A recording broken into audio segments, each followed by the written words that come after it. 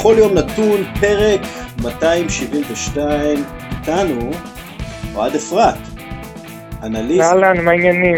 מה המצב?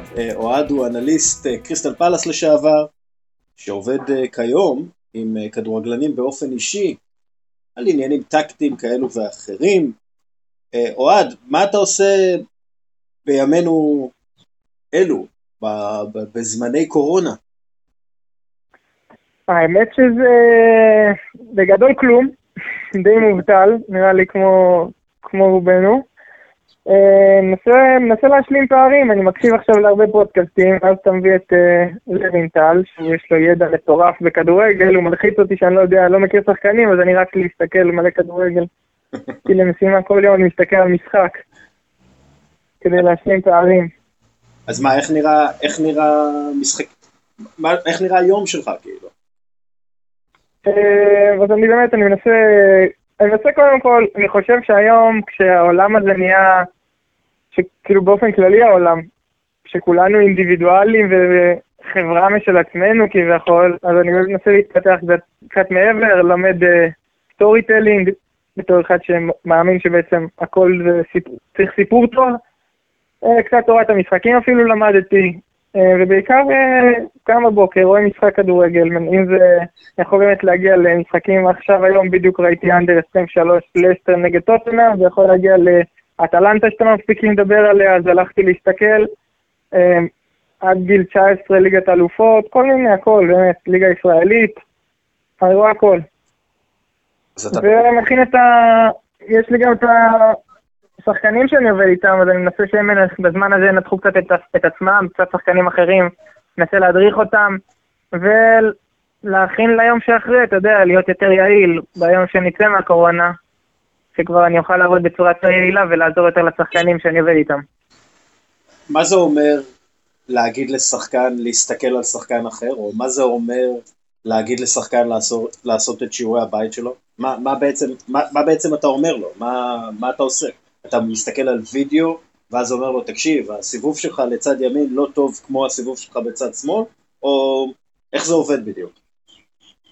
אני חושב שבגלל שעכשיו גם השחקנים די, חלק מהם בחל"ת, חלק מהם בקיצוצים, ואין משחקים חדשים, אז אין לי איך להמשיך את העבודה איתם בצורה שתייצר את הרצף עבודה נחוץ, אז עשינו איזשהו סטופ, ואני באמת, לצורך העניין יש שחקן באמצע, קשר הרכזי, שאני הייתי רגיל לעבוד איתו על קבלת כדור ועל זוויות קבלת כדור ועל יצירת שטחים לפני שהוא מקבל את הכדור, אז אני שולח אותו להסתכל לצורך העניין על שחקן כמו קובצ'יץ' שעושה את זה נהדר, הוא אומר לו כך, תראה משחק שלם, תנתח את זה, תרשום מה שאתה רואה, נדבר על זה אחר כך, נמשיך, תראה אפילו מחצית ראשונה נדבר, נראה מה רשמת, נראה איך הדברים שאנחנו עובדים עליהם או שעבדנו עליהם, מתקשרים למה שאתה רואה עכשיו על המגרש. ואני חושב שהצפייה הזאת בשחקנים אחרים, והיכולת הזאת רגע להיות מסוגל לעצור, ולא להסתכל על זה בלייב עם חברים, אלא להסתכל על זה בנקודת מבט שמנסה ללמוד, גורמת להם איזשהו עוד זווית, לפתח עוד זווית על המשחק שהיא מאוד נחוצה, ואין לה דווקא, אתה יודע, יותר מדי זמן להשקיע במהלך העונה. אז אני חושב שזה מאוד משפר אותם לדעתי, וגם ככה די רואים שאני לא מדבר שטויות. אתה אומר זה תמיד טוב. אז בעצם אתה וגם השחקנים שלך מנסים לחשוב על הקורונה הזאת קצת כמו הרוזן ממונטה קריסטו כזה. אתם מבודדים, אתם בכלא, נגיד את זה ככה, אבל אתם מנצלים את זה כדי ללמוד שפה חדשה, כדי להתמקצע באיזשהו קישור שיש לכם. כלומר, אתם מנסים לנצל את הזמן הזה כדי להשתפר במשהו. כן, אני חושב שגם היה לי שיחה עם אחד השחקנים, שאתה רואה ישר רוב השחקנים, ולא שאני חלילה בא בביקורת, אבל הדבר שהכי נוח לשחקן לעבוד באופן אישי זה כוח, זה פיזיות, זה משקולות, זה מה שהכי נוח לעבוד, אבל דווקא, כאילו, זה זמן מעולה באמת להסתכל על המשחק בפרספקטיבה טיפה אחרת, ולהבין את הפן הטקטי יותר. אני למדתי בשנה האחרונה שהמון שחקנים, באמת, הם בתוך המשחק, אבל הם לא מבינים כדורגל. ואתה רואה המון שחקנים מוכשרים, והיה לי גם שיחה על זה עם שמעון אבוחצירא בזמנו, הוא אומר לי, תשמע, הבעיה של הכדורגל הישראלי זה לא כישרון, יש פה כישרון. ואני מאוד מסכים איתו, אני חושב שהבעיה פה היא שאנשים לא יודעים לבוא לידי ביטוי, שחקנים לא יודעים במה הם טובים, במה הם לא טובים. כל החיים רק ספגו ריג'קטים כאילו חיוביים ושליליים, צורך העניין של, אוקיי, זה עשית טוב וזה עשית לא טוב, אבל איך להגיע למצב שנעשה יותר טוב, ואיך אני אבין, איך אני בא לידי ביטוי ולא נעלם 80 דקות, אז צריך ראייה טיפה שונה, וזה לוקח זמן, וזה זמן שאנחנו נעשה אותו כרגע. כן. אגב, בחודש הזה, אתה רואה איזשהו הערות או לא יודע, גילויים חדשים? אתה מגלה משהו חדש על הכדורגלנים שאתה עובד איתם? הם למדו משהו חדש? אני יוכל לדעת רק שיחזור הכדורגל, ונראה איך הם מיישמים, אבל אני לומד בפני עצמי, אתה יודע, אני רואה כדורגל, אני לומד הרבה דברים חדשים שככה, גם זיו להבי שהיה אצלך אמר, כדורגל יש כל כך הרבה, למי יש זמן לראות הכל, אנחנו רק, אתה יודע, אם הוא דיבר על זה בקשר של סקאוטינג או של דאטה, אז גם בקשר של ללמוד את המשחק. יש כל כך הרבה משחקים, אתה בחיים לא תספיק לעקוב אחרי כל כך הרבה שיטות משחק, ובטח אם אתה מנסה לרדת לפרטים הבאמת קטנים של המשחק. ככה שאני למדתי הרבה, ניסיתי גם לבנות לעצמי כל מיני דברים שאני אעזר בהם, או אתה יודע, לנסות לפתח עוד דברים שאני ארצה להעביר לשחקנים יום אחד, ככה שאני חושב שזה לא רק שהם מתפתחים, אלא גם אני מתפתח, מנסה לפחות להתפתח באופן אישי, כאיש מקצוע. מה אתה מרגיש שלמדת בניתוחים שלך? גם דיברתי על זה בעוד איזה מקום, עכשיו קודם כל מאוד ניסיתי להתמקד בשני חלוצים, היום אני רואה הרבה מאוד מערכים שעוברים משחק עם שני חלוצים, אם זה 4-4-2 שחוזר, ואם זה 5-3-2 שאפשר לראות אותו בכל כך הרבה וריאציות, אם זה וריאציה ישראלית, שנותנת לך גמישות בהגנה, אם אנחנו נחותים מבחינה איכותית, ואם זה ההבדל בין אינטר לאטלנטה לצורך העניין, שתקלתי עליהם, אתה רואה את המשחק המאוד מאוד שני, שמה במובן שבילי ככל, אבל אתה יודע, כל אחד, משחקים כמו חיילים, כל אחד עושה את התנועה המדויקת באותו זמן, באותה התקפה אחרי התקפה, ובאמת משחקים מאוד סיסטמטית, מול אטלנטה, שזה הדבר הכי קרוב לכדורגל שאני ראיתי בשנים האחרונות, שיש המון חילופי מקומות, וכל שחקן משחק בשלושה-ארבעה כביכול תפקידים, או אזורים במגרש בהתקפה אחת, ככה שזה מערך כל כך גמיש, ויש בו כל כך הרבה וריאציות, שזה מה שניסיתי כן להתעכב עליו וכן ללמוד אותו יותר. אגב, אטלנטה, אתה חושב שיש פה איזה גאונות מאחורי הטירוף הזה שהם מראים מבחינה טקטית? או שזה, לא יודע, משהו אורגני שהשחקנים סידרו בינם לבין עצמם? אתה חושב שאפשר בכלל לתת הוראות של מאמן לסגנון כזה של משחק? כי אם כן, אם אפשר לשחזר את זה באיזושהי צורה, זה יכול להיות העתיד של הכדורגל. יש לי תשובה על זה די ארוכה, וקצת תסתה מהנושא, אבל היא תחזור בסוף. יאללה. עכשיו בדיוק ישבתי עשיתי אימון עם מאמן כושר של שחקן כדורגל, היה סגיב כהן, שחקן שהיה בכפר קאסם העונה, ואמרתי לו, אתה יודע, ניצלתי את הזמן כדי, כל השנים כאנליסט, ניסיתי לא להיגרר אחרי סגנון משחק אחד, לא לייחס שום משחק אל מה שאני מאמין בו, כי מאוד לא רציתי להגיד, אוקיי, אני מאמין בסגנון משחק הזה, להתעכב בו, ואני עובד עם מאמן אחר, יחסר לי המון הבנה טקטית לדברים אחרים. אבל אני צריך להיות פתוח ולקבל הכל. אוהד, דיברנו על אטלנטה והגעת איתי לכפר קאסם. בוא תחזור איתי על מה שאמרת. ניסיתי באמת, לא רציתי לייחס את עצמי שום כדורגל, אז ניסיתי להיות כמה שיותר רחב. ניסיתי לנצל את הזמן הזה בבית כדי כן להגדיר לעצמי לפחות מה אני מאמין, איך אני רואה בעיקר התקפה, איך משחק, וראיתי את זה, אבל קורה, אין חגן כזה ואין לך כנף כזה, איך אתה יכול לאמן את זה, זה כל כך מסובך, אמרתי לו, מבחינתי, לא אכפת לי מי יעמוד במשבצת הזאת שעכשיו מייצרת את היתרון המספרי, זה יכול להיות כנף, זה יכול להיות קשר, זה יכול להיות חלוץ, זה כבר בהתאם לשיטה, בהתאם למה אתה יודע, לשחקנים, להרבה מאוד דברים, אבל האלמנטים תמיד נשארים אותם אלמנטים. ואני מאמין, עכשיו אני אחזור לתשובה, אטלנטה אני מאמין עובדים על אלמנטים מסוימים. זאת אומרת, הוא נותן הרבה חופש לשחקנים, אבל השחקנים לא מחליטים לבד, טוב, אני ארוץ עכשיו לשם. הכל זה תחת איזושהי הסכמה מסוימת של זה האלמנטים וזה העקרונות משחק שלנו, וככה אנחנו מחליטים גם איך לרוץ. אוקיי, מה זה אומר בפועל? כלומר, אתה צריך למצוא בשביל מערך כזה, אתה צריך למצוא שחקנים חכמים. אתה לא יכול לשחק עם אאוארים. לא, זה בטוח. זה גם הדרישות כדורגל זה אתה לא יכול לתאור ואתה לא יכול לתקלט. אם פעם יכלת להיות גאון ולא לרוץ, אז היום אתה לא מסוגל להיות רק גאון, ואתה גם לא מסוגל להיות רק פיזי. אתה צריך להיות גם חכם וגם אתלט.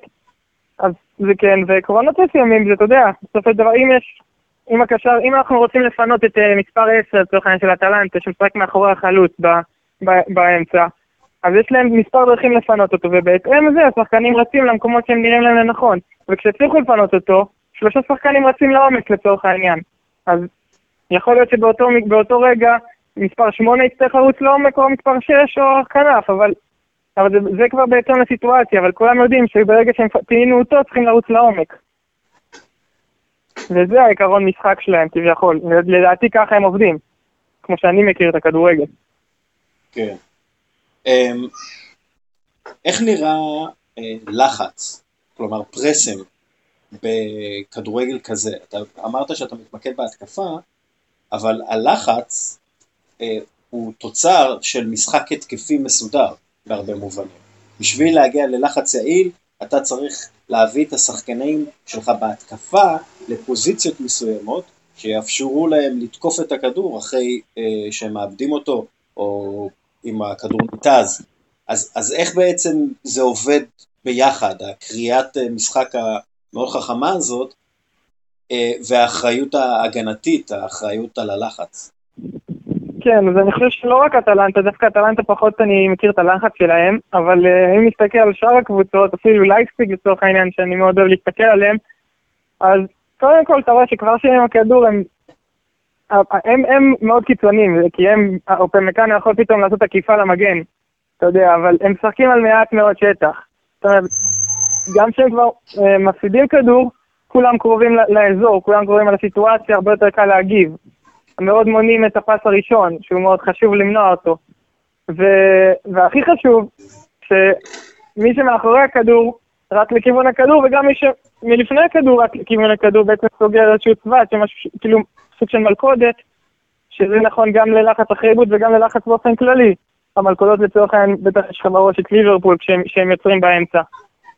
זאת אומרת, כבר אתה מכין את הלחץ הזאת מלפני שיבר את הכדור, אם זה אחרי עיבוד, או באמת מכין את המלכודות האלה ומייצר את השטחים הקטנים האלה שתוכל להתנפל, אם זה בלחץ במשחק המסודר.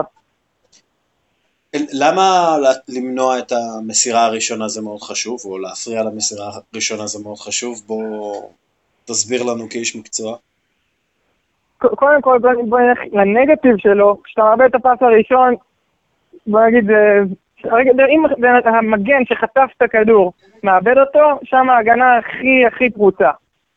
עכשיו כדי שהוא לא יקדם אותו, גם בסופו של דבר אני עכשיו חטפתי כדור ואני רוצה להוציא קדימה, אם יהיה לי את 2-3 שניות על הכדור לראות מי רץ לעומק, כשההגנה עומדת כל כך גבוה בכדורגל של היום, אז יהיה לי נוח לתת כדור עומק איכותי מאוד בשטח שמאחורי ההגנה.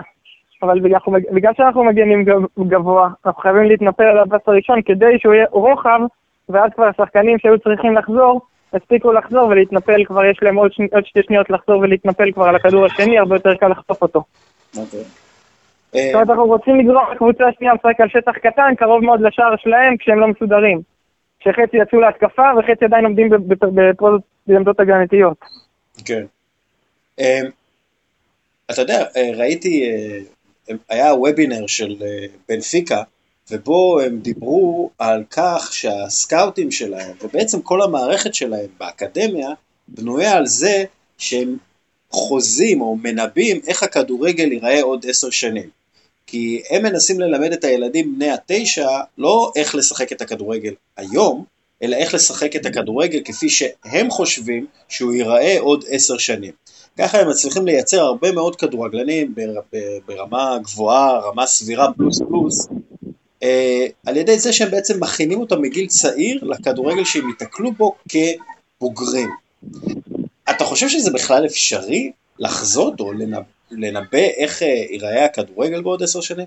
אתה מנסה לעשות את זה בעצמך? אני חושב שמה שבנפיקה לא עושים, הם עושים בצורה טובה קודם כל. כן. באמת, אצל להם שחקנים מדהימים אחד. אני חושב, לפחות מה שאני נחשפתי אליו, זה שיותר מנסים להתמקד באינדיבידואל ולדאוג שיהיה לו את הכלים לא רוצה להגיד הרחב ביותר, אבל לפחות הטוב ביותר בשבילו להצליח. כאילו, הם לא מנסים שכל שחקן ידע הכל, אלא מנסים שלשחקן יהיה את הכלים כדי להתמודד עם הדרישות המאוד גבוהות של הליגות הבחירות. לפחות כאילו, אם אתה יודע, בסופו של דבר שאתה לצורך העין קריסטל פלאס, אז זה לא מספיק לייצר שחקן מאוד מאוד טוב ברמת האינדיבידואל, כי הוא צריך להיות מסוגל לשחק בפרמייר ליג, שזה בעצמו משימה לדעתי בלתי אפשרית. אפשר לראות, ראית את סורלוט שהיה בקריסטל פלאס, שבאמת באנדר 23, כשאני הייתי שם הוא שחק עם האנדר 23, כי הוא פשוט מספיק טוב לבוגרים, אז עוד שהוא נפצע כל שבועיים, הוא גם באנדר 23 הוא כבר הצליח לבוא לידי ביטוי מרוב שכבר ירד לו הביטחון, והוא הבין את הדרישות, והדרישות היו גבוהות ממנו גם ברמה הפיזית שהשפיעה עליו, ואז אתה רואה אותו בטרבזון ספור, שליגה טורקית שהיא ליגה מאוד טובה, אתה רואה חלוץ אחר. אז באמת צריך לדאוג שהשחקן יהיה לו את הכלים להצליח, גם אם אתה לא מספיק חזק, או לא מספיק מהיר, או יהיה לך איך לפצות על זה בתכונות ייחודיות לך. לצורך העניין ברנרדו סילבה, יש לו נגיעה בכדור וחוכמת משחק והבנת משחק, וכל כך הרבה דברים טובים, והוא חושב מהר, שגם אם הוא לא הכי חזק, והוא לא הכי מהיר, הוא שולט בקצב של המשחק, ככה שהוא מפצה על זה. אבל אני באמת לא יודע לענות על השאלה של בנפיקה, ככה אני ראיתי את זה בקריסטל פלאס, שיותר בונים על האינדיבידואל שלו מה לתרום בבוגרים. כן, כן. תגיד... כמו וואן ביסאקה, כי וואן ביסאקה הוא לא שחקן מושלם, הוא רחוק להיות שחקן מושלם, אבל במה שהוא טוב, הוא מדהים. כן. וזה משהו שמאוד גאים בו כביכול בקריסטל פלאס. כן, האמת היא שמעתי וובינר עם פיל נביל, המאמן של נבחרת הנשים של אנגליה, ושם הוא דיבר על זה שאנחנו לא יכולים שכל השחקנים יהיו 10 מ-10 בהכל. אנחנו כן מצפים אבל שלכל שחקן ברמה הכי גבוהה יהיה 10 ב-10 במשהו, באיזשהו אלמנט. אני חושב שגם המאמן הפרטי של ג'יידון סנצ'ו, המאמן של סנצ'ו, לא הפרטי, אני חושב שהוא היה איתו במנצ'סטר סיטי, דיבר על זה שהוא ישב עם סנצ'ו, והם הגיעו להחלטה שסנצ'ו צריך להיות 10 מ-10 בכדרור, ואז כל השאר יגיע כבר, יהיה בסדר. והם עבדו מאוד חזק בעצם על הכדרור היעיל, ואיך לכדרר בצורה יעילה, ורעיונות, וחשבו יצירתית, איך להגדיל את היכולות של השחקן הזה ביכולות הכדרור שלו. וזה מה שקרה. זה נכון גם להייטק אני חושב, וכל תחום כאילו היום כבר, אתה יודע פחות דברים, אבל אתה יודע אותם יותר. זה נכון לי קצת בכל העולם כבר נהיה. כן, כאילו להתמחות באיזושהי נישה באיזשהו מקום, כדי להגיע לרמה הכי גבוהה. מצד שני, אנחנו כן רואים, למשל קבוצות כמו אטלנטה, שבה אין איזה שחקן שאתה אומר בוא הוא פשוט מדהים במשהו, בנגיחות, בכדרור. אולי פאפו גומז הוא היחיד, אתה יודע, שהוא באמת ברמה הכי הכי גבוהה, מבחינת מסירה ויצירת מצבי הפקעה עם מסירות. ועדיין המכלול שלהם, יש בו הרבה 10, אם אתה מבין למה אני מתכוון. כי אני חושב גם שאטלנטה זה קבוצה, ושוב פעם היו להם 2 משחקים, אז אני לא רוצה לצלול יותר מדי תיאוריות עליהם, אבל מה שלי הכי בלט זה היכולת של הקבוצתית בלי הכדור. זאת אומרת, שחקנים מאוד מאוד יודעים להביא את עצמם למקומות נוחים, שגם שהם לא 10 ומשהו, יהיה להם נוח, אז גם ש7, אבל יש להם 7 ועוד זמן. ו7 ועוד זמן, אתה יכול לבוא לידי ביטוי. זאת אומרת, זמן על הכדור. או ל7, אבל השחקן השני עשה לי תנועה כל כך טובה וכל כך פשוטה, אני יכול להביא לו פס, אני לא צריך להיות מומחה לפסים, אלא פס מאוד פשוט, כי הוא עזר לי. זאת אומרת, היכולת שלהם לשחק בלי הכדור, זה מה שבא להקליל לעין. כן. אגב, שזה משהו שאין נתון היום, אין נתון כמעט היום שעובדים איתו ביום יום שמספר לך על אוף דה בול. אז זהו, בדיוק, איך עובדים על זה? עם כדורגלן, עם קבוצה, על העניין הזה של התנועה ללא כדור, כי רוב הפעולות של שחקן יהיו ללא הכדור, אבל אלו רוב הפעולות שבכלל לא נרשמות איפשהו, בדרך כלל רושמים. זה הפעולות שיכריעו מה תעשה עם הכדור בסוף. בדיוק, אז איך עובדים על זה בעצם? אני רוב מה שאני עושה עם השחקנים שאני מביא איתם זה עובד על זה, על איך לקבל את הכדור, באיזה זווית, באיזה דרך, מתי באמת להראות שאתה רוצה את הכדור, מתי להתחיל את התנועה, והרבה אני באמת מנסה לשאוב את זה קודם כל מהשחקנים הכי טובים.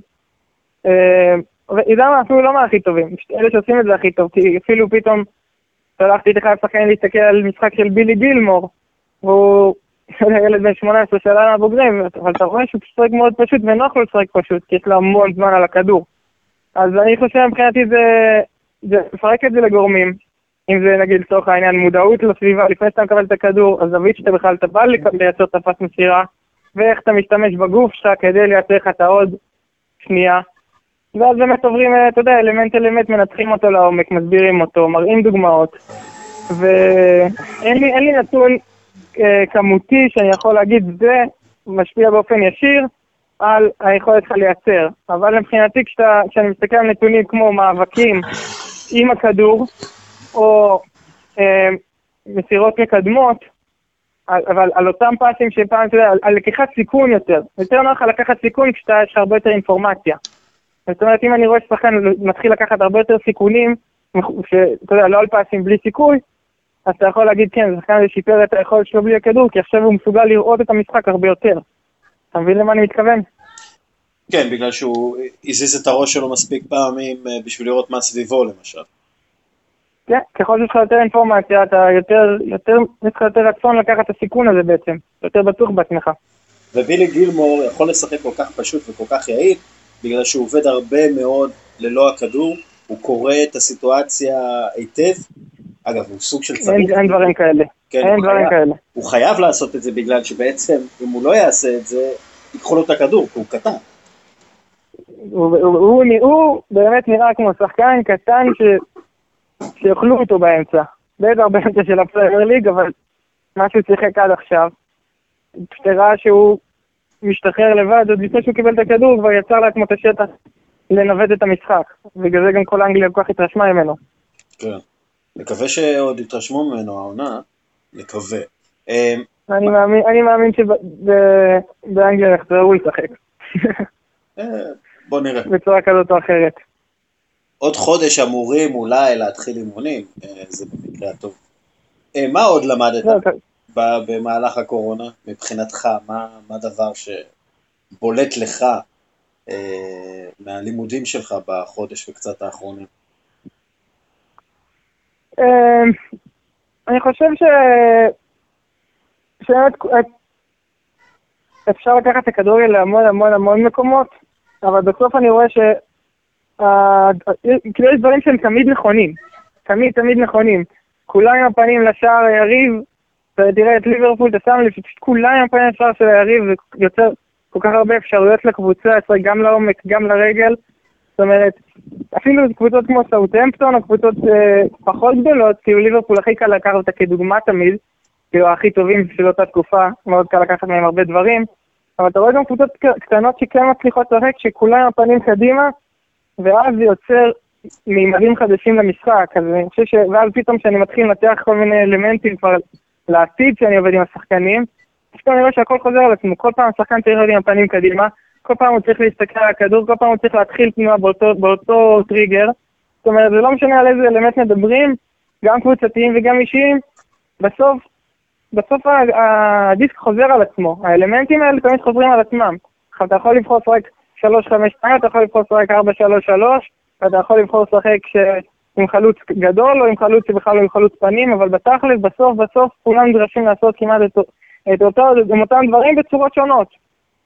וזה אני חושב שמראה כאילו איך הכדורגל מתפתח לכיוון הזה שאין ברירה, בגלל שהוא כבר אבולוציונית כל כך התפתח, אז יש דרישות שאתה חייב לעמוד בהן, אתה חייב להגיע לקצה יכולת שלך, אתה כבר לא יכול לרמות בשום מקום. אתה חייב שיהיה לך את העוד מטר הזה בספרינט, אתה חייב שיהיה לך את העמידה הנכונה, אחרת זה פשוט לא מגיע לרמות הגבוהות, ואתה רודף בעיקר. איזה קבוצות עושות את זה טוב? אתה מדבר על קבוצות קטנות, אני לא מדבר רק על ליברפול. כן, אז אני קודם כל, זלצבורג אני תמיד נהנה להסתכל עליהם, ולייפציג מאותו משפחה, וסאות'המפטון, ולסטר, יש הרבה קבוצות אמת, כאילו, היום כבר כל הקטנות כבר נהיות טובות, כאילו, בפרט באנגליה. וולף משחקים כדורגל טוב, כאילו, כל אחת אתה מצא את האלמנטים שלה, אבל הם עשו את האלמנטים הספציפיים האלה, באותה, לא תקרוא באותה צורה, אבל עם אותם דברים שהם שמים לב אליהם. כן, יורדים לרזולוציות האלה, ואז אתה רואה את זה בעצם במשחק. אתה רואה ג'וטה וחימנז, לצורך העניין, וולף משחקים מאוד שונים מהרבה קבוצות, אבל אתה רואה ג'וטה וחימנז וטראורי, השחקנים הקדמיים, תמיד עם הפנים קדימה, שהם יוצרים את האנבלנס סיטואשן, תמיד טסים לתוך הרחבה, לא משנה מי מוביל את ההתקפה. זאת אומרת, והם קבוצה מאוד מאוד שונה מה-5-3-2 של לייפציג, תוך העניין המהיר, ההתקפי, הרץ קדימה, הכדורים הארוכים, וגם שם אתה רואה את אותם דברים, וגם את ליברפול ב-4-3-3, אלכסנדר ארנולד משנה צד לרוברטסון, ואז פרמינו, מאנה וסאלח, כולם הפנים קדימה, כולם טסים לתקוף את הרחבה, והם בכלל לא עמדו שם כאילו לפני רגע. הם חיפשו את היצרה ליתרון מספרי באמצע. זאת אומרת, וזה 3 סגנונות כדורגל מאוד שונים. כן. אמרת תורת המשחקים, שלמדת קצת. כן. זה קשור לכדורגל? כן, ביוטיוב. זה עניין אותי האמת. התחלתי ללמוד סטורי טיילינג, האמת שזה מאוד חשוב. גם שאתה יושבים מאמן והוא שולח לך שחקן, אומר לך, אוקיי, תגיד לי מה אתה חושב עליו, אולי נביא אותו. מה אתה צריך? אתה יכול להגיד לו כמה הוא טוב, וזה, כאילו, על אותה הבנת כדורגל, הבנן שידע לספר את הסיפור יותר טוב, ידע להעביר את המידע הזה בצורה יותר טובה. זאת אומרת, כאילו, ככה אני מאמין שהכל בסופו של דבר זה על הסיפור. זה מה שמאוד התמקדתי עליו עכשיו. היכולת לספר סיפור. לבנות את הסיפור. גם כשאתה עושה וידאו לפני משחק בתור אנליסט לקבוצה, אתה צריך לספר להם את הסיפור הזה בתוך 8 דקות וידאו. את הסיפור שאתה רוצה להעביר הכי טוב שיש. כן. אוקיי, מה אומר סיפור? הרי אתה מסתכל על הסיפור שיצרת, ואתה כל כך בתוך הסיפור, והכל נראה לך הגיוני. אבל איך אתה גורם לשחקן שלא כל כך אוהב כדורגל, לא כל כך אוהב לצפות בכדורגל, ולא שם לב למה שאתה שם לב, גם אתה מעורר בו איזה רגש. כלומר, על איזה טכניקות אתה, כאילו, איזה טכניקות ראית? על מה דיברת עם אנשים, או... לא, האמת זה לגמרי מיוטיוב, זה לא חקרתי את זה לעומק ברמת אתה יודע, לדבר עם האנשים האלה ברמה אישית, אבל הסתכלתי על כמה יוטיובים, רשמתי לעצמי הערות, איך, אתה יודע, כשאתה פונה לקהל, כשאתה יושב מול שחקן, איך אתה מגיע אליו, איך לעשות, ואתה יודע, ותמיד יש את השיטות האלה של תתחיל בטוב, תעשה את הרע ואז תחזור לטוב, כל מיני כאלה שאני פחות, זה לא שאני לא אומר שאני לא מאמין בזה, פשוט אני לא אוהב לחשוב על הדברים האלה, כשאני צריך ללטף את האגו של השחקן לפני שאני ניגש להגיד לו דברים רעים. אז באמת היה חשוב לי סתם לקבל עוד כל מיני נקודות כאלה, לא להתחיל שעכשיו אני מומחה בסטורי טיילינג עולמי, אבל כן היה חשוב לי קצת לדבר על זה, קצת תורת המשחקים זה באמת שום קשר לכדורגל ברמה, לאנליסט כדורגל ברמה הזאת, אבל יש לזה קשר איכשהו להכל. תראה, העניין של... יש לו משא ומתן, כאלה.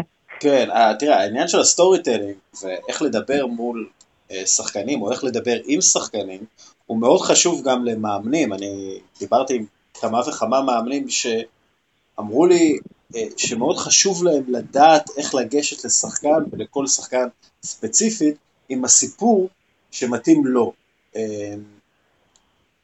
זה משהו... אני אגיד לך שאני התחלתי להתאמן לאחרונה, אני מקשיב לכל מיני אנשים כאלה, הקשבתי לבריינט הרבה בתקופה אחרי שהוא נפטר, אז הוא אמר שפיל ג'קסון תמיד לא היה מדבר עם השחקנים, הוא לא היה אומר לשחקנים מה הוא חושב, אתה בטח יודע יותר טוב ממני. הוא אומר לך הכל בדרכים עקיפות, הוא בחיים לא היה אומר, לא היה מתעמת איתך ישיר, הוא היה עושה דברים שאתה תבין מאיפשהו אחר. עכשיו, ניסיתי לעשות את זה כמה פעמים בחיים שלי, רציתי להגיד משהו לאחותי, אבל אמרתי, אני לא אגיד לה את זה, אני ארמוז לה את זה, אבל אתה יודע איזה כוח אתה צריך כדי לא לדעת בסוף אם היא הבינה, לא הבינה, רק אחרי שבועיים נגיד, אתה בכלל תבין אם זה הלך או לא הלך, אבל רציתי לך משהו להגיד, מה אתה עושה עם זה? זאת אומרת, זה תורה בפני עצמה, לדעת להתאמת עם בן אדם באופן לא ישיר. שזה גם, זה שילוב של גם תורת המשחקים וגם הסטורי טלינג בעצם. מה להגיד ואיך להגיד ומה הוא יחשוב. כן. זאת אומרת, אז כן, אז מאמן כמו פיל ג'קסון היה מומחה עולמי בזה, ומסתמן שלא תמיד צריך לבוא לשחקן ולהגיד לו בדיוק את מה שאתה חושב, בצורה הכי ישירה, כי אתה רוצה להיות אמיתי. יכול להיות שיש עוד דרכים לעשות את זה. שזה מה שניסיתי לחקור. כן, למזלו של פיל ג'קסון היו לו עוזרי מאמנים, עוזרי מאמן ממש טובים, שעזרו לו להעביר את הנקודות היותר מסובכות לשחקנים. לא כל שחקן הבין מה פיל ג'קסון רצה ממנו, אבל יש עוזרי מאמן בשביל הדברים האלה. אני חושב שמאוד חשוב הבהירות של המסר, שהשחקנים יבינו מה אתה רוצה מהם, ואם סטורי טלינג מסייע בזה, להעביר את המסר בצורה ברורה, אז הסטורי טלינג הוא עושה את העבודה שלו. אבל אנחנו רואים היום כמה סיפורים יש בכדורגל, שאף אחד לא מדבר עליהם, ורק עכשיו, בגלל הקורונה, רק שחקנים שפרשו, או סתם שחקנים שכבר לא כל כך אכפת להם מהקבוצה שלהם, הם פשוט מספרים מלא סיפורים, על מה קרה עם המאמן ההוא, ואיך המאמן הזה דיבר איתם, ומה הסקן ההוא אמר להם, וכל אחד יש לו את הסיפור שלו. סתם המלצה למאזינים, תעקבו אחרי מוטי דניאל בטוויטר, הוא מספר שם סיפורים מצחיקים, קוראים, וגם עצובים אפילו, על מכבי תל אביב כדורסל בתקופה שלו שם. אבל אתה יודע, בסופו של דבר, המאמן, ושאלתי את זה גם כדורגלנים אחרים, המאמן, הוא צריך להיות אמיתי מספיק, בשביל שהשחקנים יאמינו במה שהוא אומר להם, ויעשו את מה שהוא אומר להם. ואם הם לא מרגישים שהוא אותנטי מספיק, או שהוא מספר להם סיפורים, ולא אומר להם, לא ניגש לתכלס, לא עוזר להם לפתור את הבעיות שלהם, אז הם פשוט, הם לא יקשיבו לו, והוא יאבד מהר מאוד את חדר ההלבשה. כלומר, יש פה איזה גב דק מאוד, גבול דק מאוד, על העניין הזה של הסטורי טלינג, לא? כן, גם נכון תמיד, כי אם לפי אוכל אתה רואה את גארי נבל מפרשן איזה משחק ואומר איזה משהו, ואחר כך, לא יודע, שיר פיינגנבוים נגיד בדיוק את אותו דבר, אתה תקצק לשיר פיינגנבוים ולגארי נבל תגיד וואלה יש משהו ומה שהוא אומר, גם אם אתה לא מסכים אתה תחשוב על זה. אז זה תמיד נכון, כאילו להגיד, יש מאוד, למאמן חייב שיהיה לו איזושהי, אתה יודע, אוטוריטה מסוימת וכוח מסוים מול השחקנים, כדי שבכלל יוכל להעביר את האני מאמין שלו, וכן, וסטורי טלינג בו זה הדרך, זה הכלי שלו להעביר את הידע, כי זה לאו דווקא, שוב פעם, זה לאו דווקא מה שאתה אמרת לשחקן מסוים לבד, או לשחקנים באספה. זה איך אתה מתנהל, מה אתה משרה עליהם, מה אתה נותן להם, זאת אומרת, זה הרבה מעבר למילים עצמם. כן. ותורת המשחקים, מה למדת משם? איך, סתם, אתה יודע, דילמה מתורת המשחקים, ודילמה מוכרת, זה עניין הפנדל. איך לבעוט את הפנדל, אתה מול השוער, השוער ינחש, לא ינחש, האם הוא קורא אותך, האם הוא לא קורא אותך, זה דבר אחד. כן. אבל יש גם תורת המשחקים, אתה יודע, בדריבלים, האם אני מתכנן לאן אני רוצה להגיע עם הדריבל הזה, או שאני מאלתר, ואז, או שהבלמים לא ידעו מה עושים איתי, או שאני לא יודע מה אני עושה עם עצמי, עם הכדרור הזה. כלומר, יש פה, תורת המשחקים זה מאוד מורכב, כן? אבל מה אתה מביא מתורת המשחקים? אבל לא יודע שיהיה לי מבחנים על מה שאני למד, זה טעות אולי.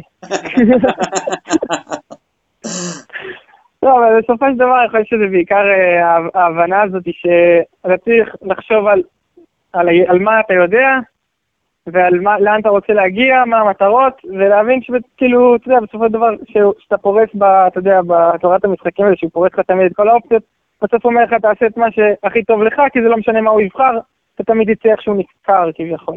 כן. אז באמת לנסות להשתמש בכל הידע שלך, מטרות שלך, להסתכל על זה רגע מלמעלה, ולהבין איך אתה, באופן רציונלי, מגיע לשם. בהינתן או לא בהינתן היריב, אתה יודע. כן. זה בשורה אחת. תגיד, וחוץ מזה, איך אתה מעביר את היום? אתה בישראל עכשיו, נכון? כן, האמת שהייתי בקופנהגן, פתאום הייתי מרושבת עם אחד השחקנים, יום שישי, פתאום אומרים לי, שנה אין כדורגל יותר. באמת כנראה הייתי נאיבי, כי דעתי זה תפס מאוד בתדהמה, לא האמנתי שיגעו בכדורגל. אבל ישר חזרתי ללונדון, סידרתי את הדברים, אמרתי כבר, אם ככה עדיף להיות בארץ ליד המשפחה. אבל תקופה לא פשוטה, אתה יודע, בדרך כלל בתקופה הזאת של השנה יש לך 10-15 הצעות עבודה בחודש שמפרסמים, רק כאנליסטים למועדונים באנגליה, שלא נדבר על כמות הפיזיותרפיסטים שנוספו עכשיו לאקדמיות, וכאילו כל מועדונים מתפתחים מאוד, וכרגע הכל דומם, ויותר מזה אני גם לא יודע איך הם יחזרו, כי לדעתי הם אפילו לא מבינים, אפילו עדיין לא תכננו שום דבר לעונה הבאה, כי הם לא יודעים מה יהיה, ולדעתי אנחנו הולכים לחזור אחורה כמה שנים טובות, בכל הקטע הזה של הקידום המועדון כמועדון. אתה חושב שמועדונים יוותרו על אנליסטים בשביל בעצם להחתים שחקנים? כמובן שלא לגמרי, אבל אם היה נגיד בתכנון לשנה הקרובה, להביא עוד אנליסט לשחקנים המושאלים, לראות איך הם מתקדמים, עוד אנליסט אחד לגילאים יותר קטנים, לוודא שהם שמים לב, שהם לומדים את המשחק ושמים לב שהם עושים את הפעולות הנדרשות מהם. יכול להיות שבעונה הקרובה, שתי עונות הקרובות יתחילו, יגידו רגע, בואו נבין לאן נשב את הרוח לפני שאנחנו נכנסים לעוד השקעה, לעוד כוח אדם, ונראה, אתה יודע, ונבין רגע שאנחנו יודעים איפה אנחנו נמצאים. וזה מחזיר אותך אחורה קצת, כי אין כמעט מועדון שלא הלך קדימה והוסיף עוד לאנשי צוות. כן. גם בארץ, דרך אגב, גם בארץ. כן. ככה שבאמת אי אפשר לדעת איך נצא מזה, אני דואג באופן אישי. כן, אתה יודע, הרבה אנשים לא יודעים מה יהיה מחר, ונגיד שהפעולות של הממשלה והדברים של משרד הבריאות לא בדיוק מרגיעים. אבל מה אתה חושב באמת יקרה בכדורגל? אתה חושב שבאמת הליגה האנגלית תחזור ללא קהל, תסיים את העונה, ואז אלוהים... קודם כל, אני שמח שהיה קולות של אין דבר כזה כדורגל בלי אוהדים, אני שמח שכבר אנחנו לא שומעים את זה. כאילו, אני מאוד שמח, בהתחלה, אפילו שמעתי שחקן אומר, אני לא משחק בלי כדורגל, מה זאת אומרת? אני לא משחק בלי קהל, מה זאת אומרת? עכשיו אני מבין שאין דבר כזה קהל לחודשים הקרובים, אבל אני חושב שבספורט הדבר הכי חשוב זה המשכיות, אי אפשר לעצור עונה, אי אפשר, אתה יודע, לעצור ואחר כך להמשיך. המשכיות זה דבר מאוד מאוד קריטי, ואי אפשר להפסיק אותה. גם תגיד, אוקיי, עושים את זה ככה, עושים את זה אחרת, יכול להיות שכמה אופציות שצריך לחשוב עליהם, הכל טוב, אי אפשר פשוט לעצור, זה לא כמו יורו, עכשיו אני אתפרק אותו עונה הבאה, לא התחלנו אותו. התחלנו משהו, חייב לסיים אותו. וזה לדעתי הכי חשוב. גם בסופו של דבר, זה לא שאתה יודע, נחכה עוד חודש, נחכה זה, אם נקרא את המספרים בצורה נכונה, לדעתי אין סיבה שלא ישחקו בלי קהל. כן. אגב, אתה חושב שהמועדונים ילמדו משהו מהקורונה הזאת, כלומר משהו גדול, נגיד סתם, מחשבה, תקרת שכר, וואו, איזה רעיון גדול זה, להצמיד את ההכנסות שלנו לשכר השחקנים בצורה פורמלית דרך הסכם עם איגוד שחקנים, למשל, משהו כזה, או ילמדו שצריך קרן סולידריות גדולה יותר למועדונים הקטנים, או דברים כאלו ואחרים. אתה חושב שילמדו משהו מהמשבר הזה, או שזה יעבור? ואף אחד משהו סוציאלי, לדעתי לא.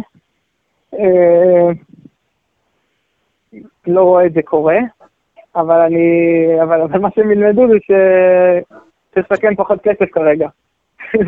כאילו, ככה אני מכיר את החשיבה בכדורגל לפחות. כאילו, היא מאוד, אתה יודע, אוקיי, יש עכשיו משבר, אז עכשיו אין כסף.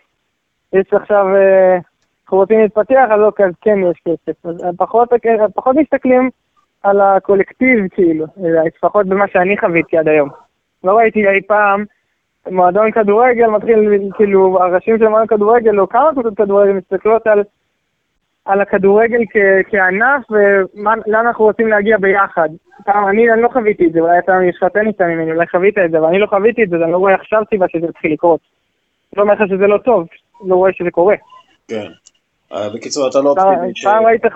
ראית פעם קבוצות מתאגדות לקולקטיב, אומרות, אוקיי, בוא נדבר רגע על העברות, בוא נדבר על הוועדה למעמד השחקן, בוא נדבר רגע, לפני שקובעים בכלל, בוא נדבר רגע על משהו, ואז מחליטים לשנות או לא. החיים לא דיברו, כאילו אני לא ראיתי שדיברו על משהו, כקבוצה. יש פעמים חוגג אומר משהו, זה אומר משהו ההוא, ואז אם הוא מצליח להגד סביבו, אז אז הצלחנו לשנות, ואם לא, אבל אף אחד לא אמרו אותו, בואו נדבר כולנו ונבין מה ההשלכות. כן, עושים את זה בעיקר בוועדות חקירה כאלו ואחרות, כשמתפוצץ איזושהי שערוריה לעיתונים ולתקשורת. רק ככה מדברים על המבנים והבעיות האינהרנטיות. לא, זה לא קורה בכדורגל העולמי והישראלי, יש לומר. זה לא ממש קורה. גם בכדורגל העולמי שהם הכניסו את הארגון הזה של כל המועדונים הגדולים, אז הוא בעיקר מאיים לפי מה שאני רואה, ואתה יודע, זה לא שעכשיו הם הצליחו, כאילו הם הצליחו להשיג קצת עוד למדינות שלהם, עוד, איך אומרים את זה, נציגות, אבל זה לא איזה משהו עכשיו ששינה את הכדורגל, או שינה איזה באמת אספקטים מסוימים. אבל אנחנו לא אופטימיים שנינו, וזה בסדר, אין שום צורך להיות אופטימי כרגע. אמרתי לך, אני נהייתי מכור של חדשות. בוא, אתה יודע מה, תפרוק, יאללה, תגיד לכולם, תפרוק את זה, קדימה. נסיים עם הרנט שלך. אוקיי, אז אני אגיד לך מה אני חושב. קודם כל, בתור אחד שאני צופה בחדשות, זה מחליף לי את הכדורגל שחסר, שאני מרגיש כמו אוהד מתוסכל שרק מקשיב לזה פרשן ומתחיל לצעוק עליו כאילו הוא החתים שער ריק. אז לפחות את זה יש לי. אבל כאילו, גרוטו וחבריו שם במשרד הבריאות. המזל שהוא אמר להם את השטות של כדורגל מקצועני לא יהיה חצי שנה, כי הוא רק הוכיח כמה הוא לא באמת התעמק בזה ולא באמת עניין אותו יותר מדי. כי הוא רואה את הכדורגל בתור נישה של אנשים שצופים בכדורגל, שאוהבים לקלל ואין כדורגל ואין ספורט בארץ, כי זה מותרות וזה סתם. וזה מאוד לא נכון. כל קבלת ההחלטות שזה לא מפתיע, כי קבלת ההחלטות שלהם מלכתחילה היא מוזרה. כי אמרו בהתחלה מסכות לא צריך. למה? לא, כי אז אנחנו נתקרב אחד לשני יותר מדי. אחר כך, כן, מסכות צריך. עכשיו, להגיד שלא צריך מסכות כי אחר כך נתקרב אחד לשני יותר מדי, זה כמו להגיד לא צריך חגורות בטיחות, כי אז תתנהגו בפראות. אין דבר כזה, זה שטות. אחר כך אומרים לו, בתי האבות, כולם מתים בבתי האבות. מה הוא אומר? לא, הם בבידוד גם ככה. הנה עובדה, 40% מהאנשים שמתו הם מסכנים, בתי אבות שאפילו לא טרחו לגשת לבדוק אותם. אז אתה יודע, ומה שהם הולכים לעשות עכשיו, זה לכדורגל הישראלי, זה מה שהם עשו לבתי אבות, זה להרוג את הכדורגל. אם לא יהיה פה כדורגל חצי שנה, אז להרוג את הכדורגל. המזל שלכדורגל טיפה יש לוביסטים יותר חזקים משל בתי האבות. אז אני מקווה שזה יגרמו להם להתהפך. אבל חוץ מזה, אני באמת לא ראיתי בחיים, כאילו כבר הסכמנו לשלטון יחיד, ואתה יודע, שרק אחד קובע. כן. אבל למה צריך להיות בן אדם היום במשרד הבריאות שלא מבין כלום? כן, יש בעיקר... זה דמגוגיה מאוד מאוד זולה לדעתי. ומאוד מתוסכלת. אני אגיד לך משהו, אני חושב שהרבה משרדי ממשלה, ואני עובד מול משרדי ממשלה, הרבה משרדי ממשלה לא ממש התכוננו לתקופה שאחרי הסגר, כמו שצריך. יכול להיות שהם דיברו, יכול להיות שיש להם תוכניות, אבל הם לא ממש הבינו מה קורה, והבינו מה יקרה. וזה כולל גם משרד הבריאות, שעדיין חושב שאנשים יכולים להיות בסגר, לא מבין שזה כמעט בלתי אפשרי כבר. טוב, זה היה אחלה רנט.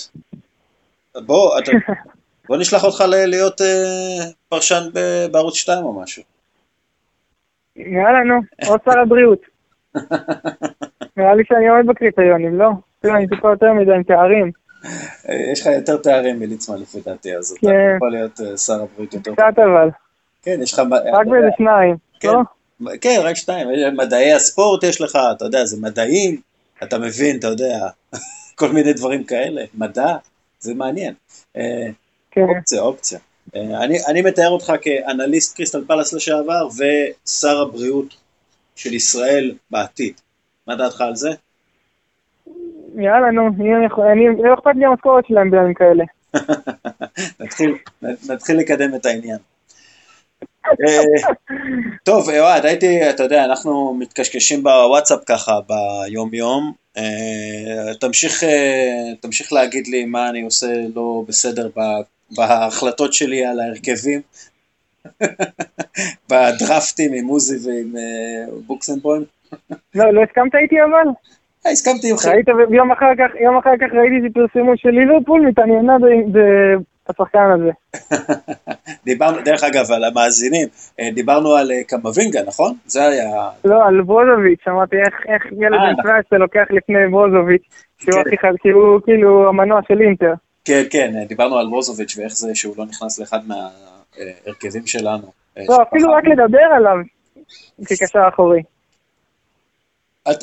שוב, אני חושב שאתה צודק, אבל אתה יודע, אי אפשר לדבר על כל קשר אחורי שאנחנו אוהבים.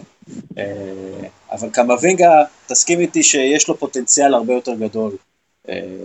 קמבינגה הוא מסוג הספורטאים שזה במקרה הוא בחר כדורגל, אבל הוא יכול לבחור כל דבר גם עם האתלטיות שלו. כן. לא נראה לי שמפריע לו לעשות ענפי ספורט אחרים. כן, והאתלטיות הזאת... איך שהוא בנוי. האתלטיות הזאת והיכולות הטכניות במסירה והיכולות הטקטיות שעוד ישתפרו, כי הם עכשיו לא ברמה הכי גבוהה, זה פוטנציאל הרבה יותר גדול מברוזוביץ', לדעתי. אין בעיה, אבל 3 שנים הקרובות, ברוזוביץ' זה מנהיג בקישור, שנותן לשחקנים של העדו באמת את החופש, את הסיקיור הזה, לצאת מהעמדה, לייצר את היתרון מספרים, לזוז. תראה, אני בחרתי את NDD, את וילפרד NDD, אז אני... לא, NDD אני חושב שהוא...